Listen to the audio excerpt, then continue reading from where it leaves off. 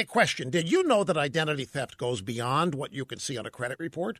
Yeah, identity thieves can open new accounts. They can rent or buy properties. They can drain your 401k and even file fake tax returns all in your name. There are all kinds of ways identity theft can happen that go way beyond what you might expect. And that's why LifeLock goes beyond credit monitoring to help protect your identity. They use proprietary technology to alert you to a wide range of threats to your identity. And if there's a problem, one of their U.S.-based specialists will work to fix it. Now, of course, no one can prevent all identity theft or monitor all transactions at all businesses. But with LifeLock, you can feel beyond good knowing that somebody is looking out for you. The number to call, 800-440-4833, or visit lifelock.com now and use promo code RUSH. That's RUSH. And that'll get you 10% off on your membership. LifeLock, 800-440-4833, promo code RUSH.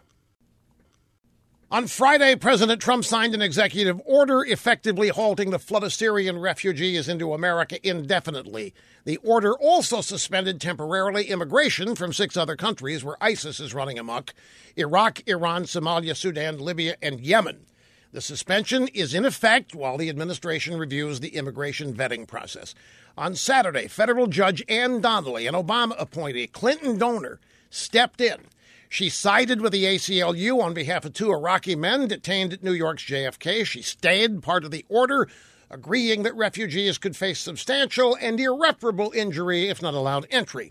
Meanwhile, to say that the left came unglued is an understatement. Protests suddenly erupted at airports. New York Democrat Governor Cuomo sent a bunch of state officials to JFK to protect the protesters. The drive-by media is in feeding frenzy overdrive. They breathlessly reported that 20 Nobel laureates, joined by thousands of Ivy League liberal academics, signed an anti-Trump petition, which is worthless. Meanwhile, Trump is standing firm, rebutting claims that the executive order is a ban on Muslims, because it's not. But the one thing all the outraged liberals will not address is the very real, substantial, irreparable injury that American citizens have endured for years from the multiple terror attacks that inspired the executive order in the first place.